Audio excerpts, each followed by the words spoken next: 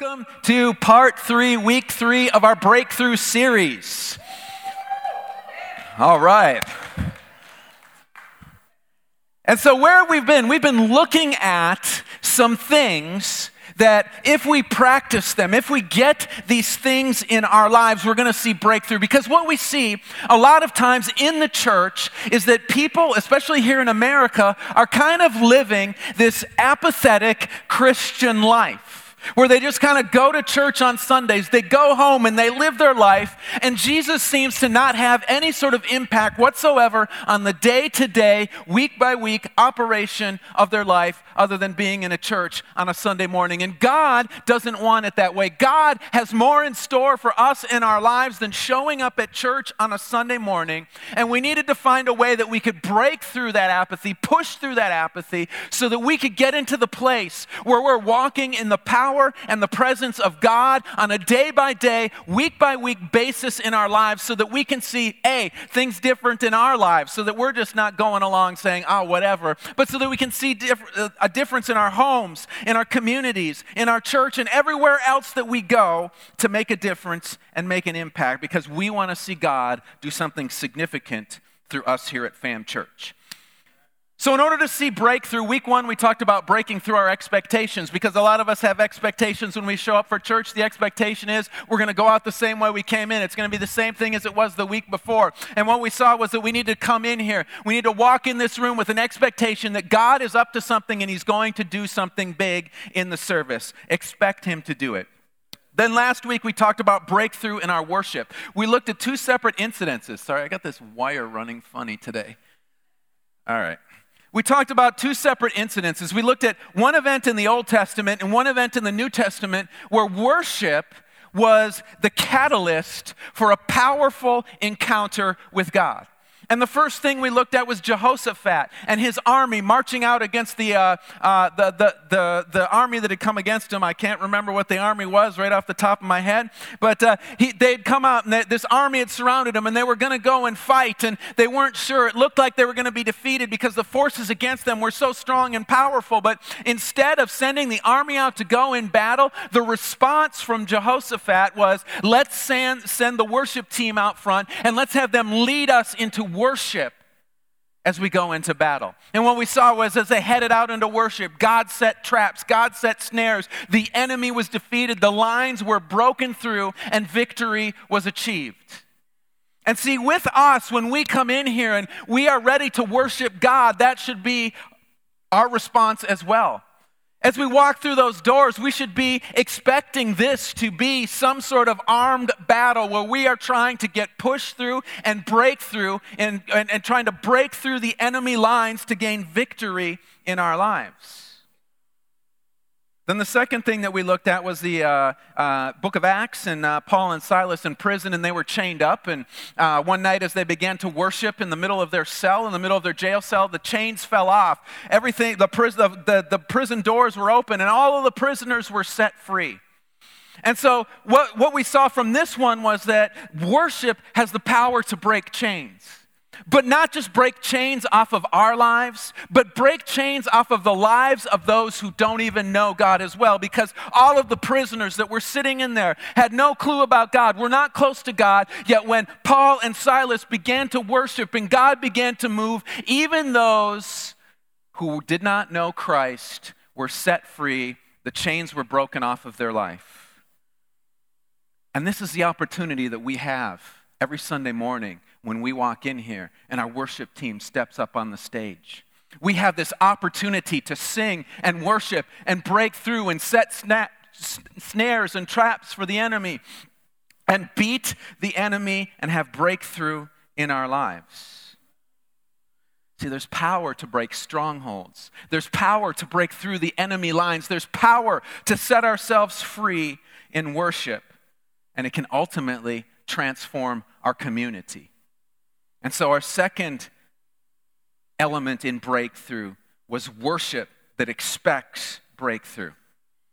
So where are we headed this morning? All right, so I want to start off this morning. We're going to head into parents and children, okay? All of us have experience in this area because we either A, are parents and children, or we are children. And so you're saying, well, what does this have to do with breakthrough? I think it'll become clear by the time we get to the end of our message what this has to do with breakthrough. But, what are the things that we like about having kids, parents? Do we like it when we watch them slowly develop, as they start off as babies laying there helpless, and then the next thing you know, they're picking their heads up, and we're taking pictures and posting on Facebook. Junior picked up his head today, and then they go from that to rolling over, and it's like, we're super excited. Yo, they rolled over. It's so amazing.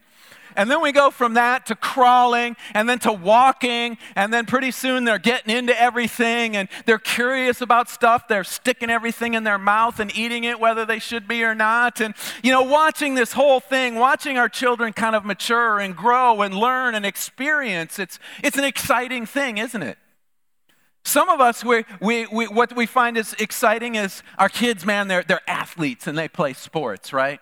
And so we love it when our son or our daughter gets up there in baseball or softball and they hit a home run, right? Or they throw the winning touchdown pass. They catch a touchdown. Maybe they intercept the ball and take it back for a score. They hit that game-winning shot as the clock is winding down from behind the three-point arc. Whoosh. We get this stuff. They score a goal in soccer. All of these things, we see them and we're like, oh man, raising kids is so awesome. I see, not to point Desiree out, but yesterday her two of her kids took home crowns in beauty contests. I mean, what? That's the exciting stuff of raising kids. But what's the not so exciting stuff about raising kids? Oh boy, I heard all kinds of groaning there. When you tell them to clean their room, and 4 hours later, you go into said room, and it's still trashed, right? As a matter of fact, it may even look worse than when you told them to start cleaning their room. You told them that they needed to be home at 8 o'clock. And they come walking in the door at 9:30, 10, 10:30, 11. Who knows? Maybe they don't come home, whatever. You tell them throwing the baseball in the house is not a good plan. And you walk away and you come back and find your TV with a baseball in it. Or my favorite one is when you tell your child that a jump rope does not make a good zip line from the hanger in your closet to the dresser.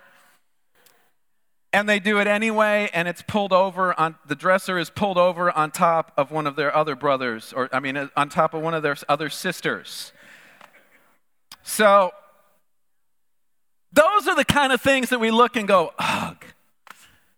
And so with that, I'm going to be talking about a guy named Saul this morning. He was the king of Israel. He was the first king of Israel. And the events of his life are primarily found in the book of 1 Samuel, and so that's what we're going to be reading this morning. We're going to be in chapter 13, and 1 Samuel is the 9th book of the Old Testament, so if you start at Genesis and count forward 9 books, there it is. If you're unable to find it, you don't have a Bible with you. Number one, if you need a Bible, we have them at our Fam Connections desk. You can stop by and get a brand new Bible today on your way out the door, but if you don't have anything with you, it's going to be on the screen behind me so that you can follow along. And here's what it says. We're going to be reading verses 5 through 15 in 1 Samuel chapter 13, and here's what it says. It says, the Philistines assembled to fight Israel with 3,000 chariots, 6,000 charioteers, and soldiers as numerous as the sand on the seashore. They were up and camped at Michmash east of Beth-aven. When the Israelites saw that their situation was critical and that their army was hard-pressed, they hid in caves and thickets among the rocks and in pits and cisterns. Some Hebrews even crossed the Jordan to the land of Gad and Gilead. Saul remained at Gilgal, and all the troops with him were quaking with fear. He waited 7 days, the time set by Samuel, but Samuel did not come to Gilgal, and Saul's men began to scatter. So he said, bring me the burnt offering and the fellowship offerings. And Saul offered up the burnt offering. Just as he finished making the offering, Samuel arrived, and Saul went out to greet him. What have you done? Asked Samuel. Saul replied, when I saw that the men were scattering and that you did not come at the set time and that the Philistines were assembling at Michmash, I thought, now the Philistines will come down against me at Gilgal, and I have not sought the favor of the Lord. So I felt compelled to offer the burnt offering. You have done a foolish thing, Samuel said. You have not kept the command the Lord your God gave you. If you had, he would have established your kingdom over Israel for all time, but now your kingdom will not endure. The Lord has sought out a man after his own heart and appointed him ruler of his people because you have not kept the Lord's command.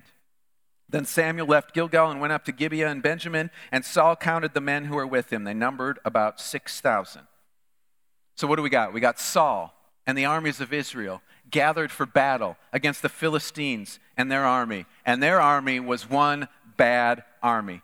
See, they had all of the latest weapons. They had all of the latest technology. They had everything that they needed to come and combat against any sort of military force that was out there.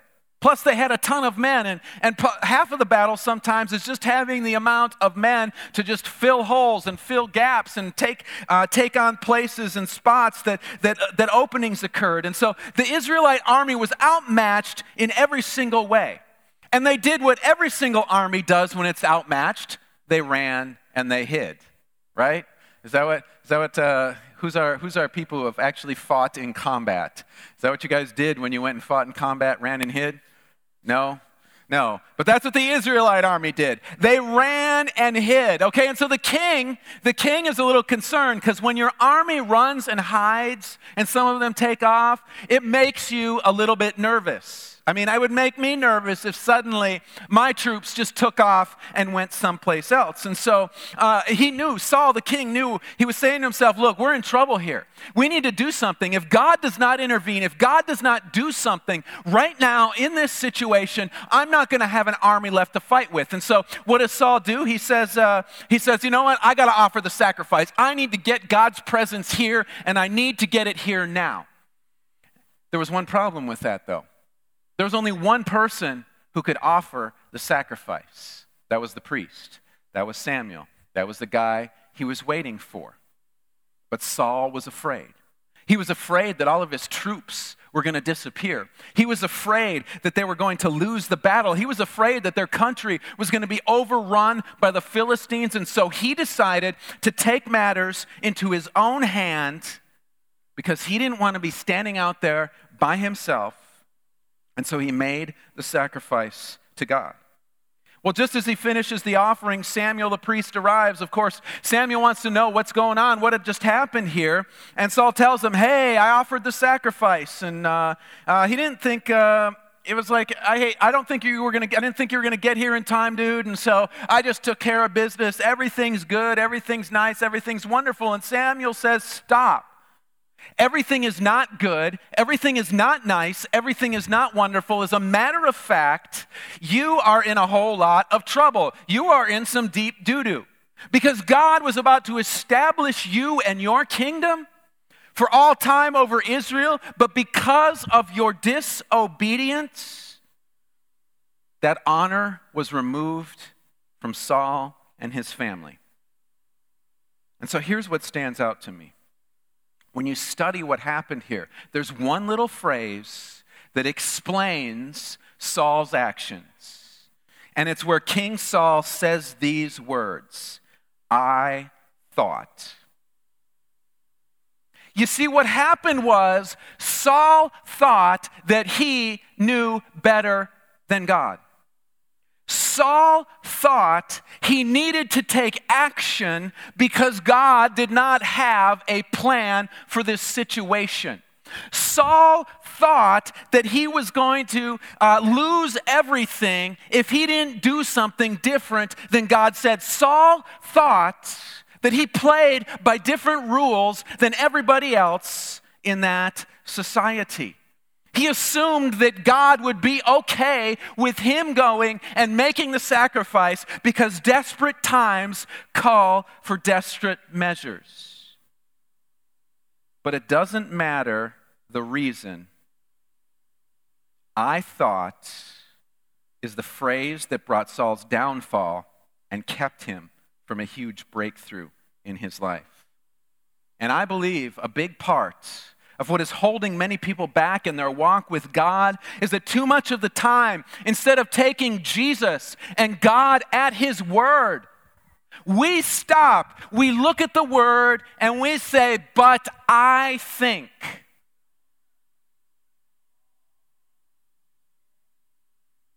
God says this, but you know what, God? This is what I think. God says that, but you know what, God? This is what I have to say about that. Why do we do that? I mean, I think there's a couple of reasons for that. And the first one is we think pretty highly about what we think, right? We're all smart people in this room, right?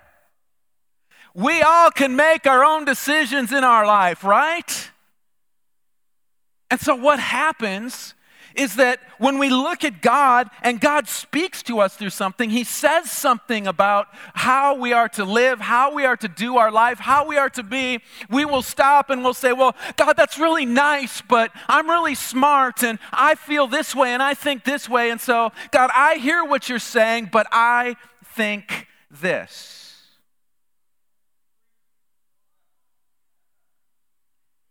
And it's funny because we'll look at God's word. God is the one who created us. But we'll look at what God says and we'll go, God, that just doesn't make sense, man. That's not how I'm wired, God. That's not who I'm meant to be, God. It doesn't work like that.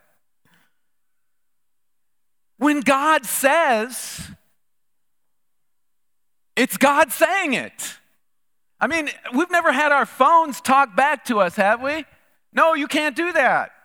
When we tell our phone to do something, as long as it's within the parameters of how the phone is supposed to operate, it does it because people created it and we're telling it what to do. But unfortunately, in the kingdom of God, God has created people who have their own thoughts, who have their own ideas, who have their own concepts. And so we go off and we think in situations and argue with God. And what's funny is, we won't do what God says, but then when things all fall apart because we did it our way, who do we blame? Oh, we blame God. God, what's your problem?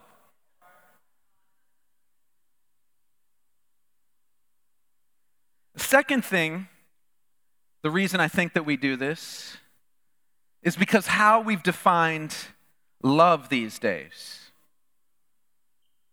See, I know modern day parenting says that love means you bail your children out of every situation and circumstance and mess they get into. If they were supposed to clean their room before they headed to their friend's house, but they didn't get their room clean, we just let them go anyway because we love them and we don't want them to be sad. If a child doesn't want the food that was prepared for them at dinner time, there's some people who will make the McDonald's run to get them chicken nuggets or make a separate meal.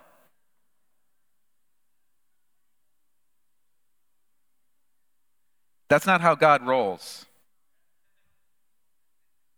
God, if we go our own way and do our own thing, God will forgive us. However, He doesn't come in and then say, here, let me clean up the mess that you made because of this and take care of this all. See, what God does is He's like, all right, we've got a mess here. I will help you walk through it and take care of the mess. He's not going to go buy us nuggets, and He's not going to clean up our room.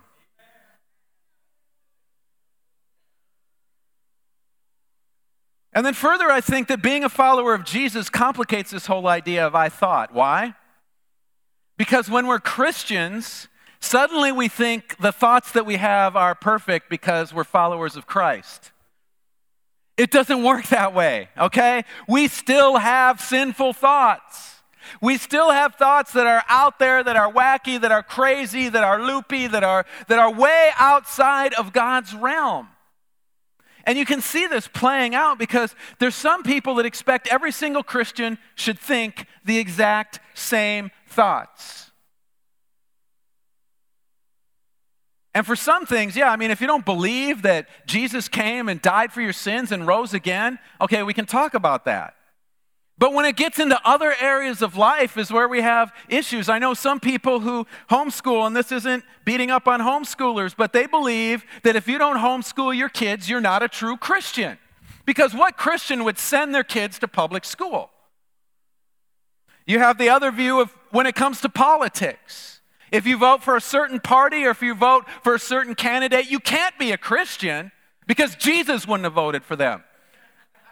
Okay, why? What are we? Did you talk to Jesus and did he say, listen, I'm not going to vote for them because they are whatever? But see, we do that and we think that everybody should have the same thoughts as we do. Or we'll think things like this. We'll say to ourselves, we'll look at our life and we'll look at obeying what God has to say and we'll come up with reasons as to why we can't do them. Well, God has said that we are to go and make disciples of all nations. Making disciples means telling people about Jesus.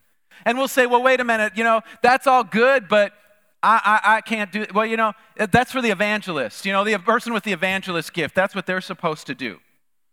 It doesn't say in the text if you're called to be an evangelist, you are to tell people about Jesus. It says in the text, if you are a follower of Christ, you will go and tell people about who Jesus is.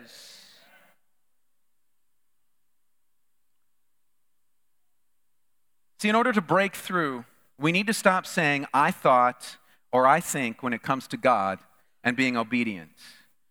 We are not here to think. We are here to listen and obey what God says. Success in the Christian life is really simple. Listen to God and His Word and do what it says.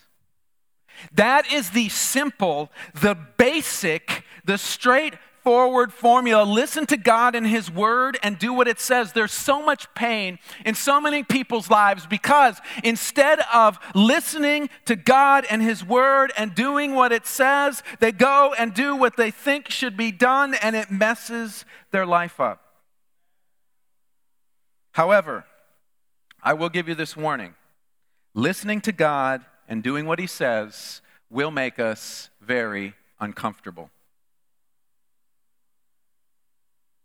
You see, Saul had all of these forces around him. He had his army that was hiding in fear. He had this army standing out there, and he knew that his army was getting very uncomfortable on waiting on God and waiting for them to do what God had called them to do. And so he went and he did the comfortable thing, the thing that would make him comfortable. And that's why he ended up in the spot that he was in. He could feel literally the pressure from the men and the army that were around him that he needed to do what was comfortable in order to get past this spot. And so that's what he did. So instead of letting things become really uncomfortable, he did what would make his army comfortable and he disobeyed God. And for many believers, we do the same thing as Saul. See, we opt for being comfortable versus being obedient. I mean, the reason that we do is pretty clear, right? I mean, everybody likes to be comfortable, don't we? I mean, if you had a choice between sitting on a stone bench or a cushy leather recliner, would anybody choose the stone bench? I think everybody would sink back into that recliner and just go, ah.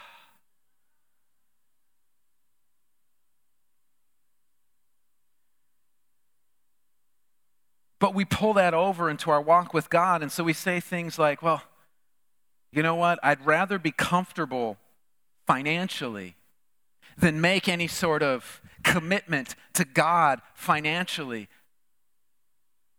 Because I need my money there in order to do the things that I want to do, to eat at the places I want to eat, to go on the vacations I want to go on. We'll do the same thing when it comes to telling people, I can't tell people about Jesus because I don't want to be the weird guy. I don't want to be the weird girl at work. I don't want people to run when they see me because I'm talking about Jesus. And so we choose the comfortable route and we say, you know what? I'll just keep silent. I won't say anything.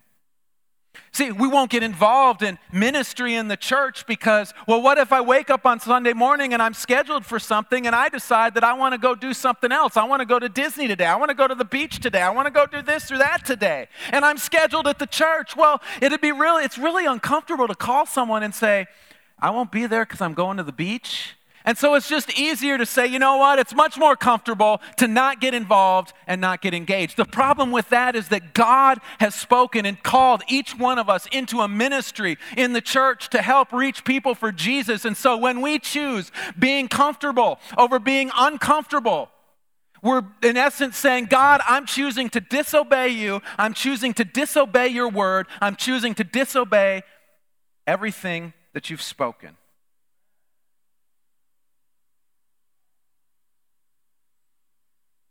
Following Jesus and obeying him is a very uncomfortable proposition. But if we want to break through into our lives, we need to embrace the uncomfort of saying yes to God and no to ourselves. Because when we're not willing to get uncomfortable for Jesus, we're sinning. See, we're setting up our own comfort as a God that we are giving more worship to than the God who saved us and delivered us. That's not a formula for breakthrough in anyone's life. Yes, God loves you. God wants to see you free. However, if he knows that a big part of the reason we're not free is because we don't think we need to be obedient, we're never going to see breakthrough in any area of our life. Now, I want to say this. Obedience to God is not about being good. Okay, Jesus didn't come to make us good people. This is the misunderstanding in the church today. Jesus came to make us live. You see, we were dead, okay? Dead. And Jesus, through his death on the cross, made us alive. We were dead in our sin. Jesus died so that we could live again. And so why do we hold back in obedience, in following him, when there's somebody who loves us so much that they died so that we could have life? Worship team, if you could come back. And so here's the choice that all of us have. We have to choose between obedience and disobedience.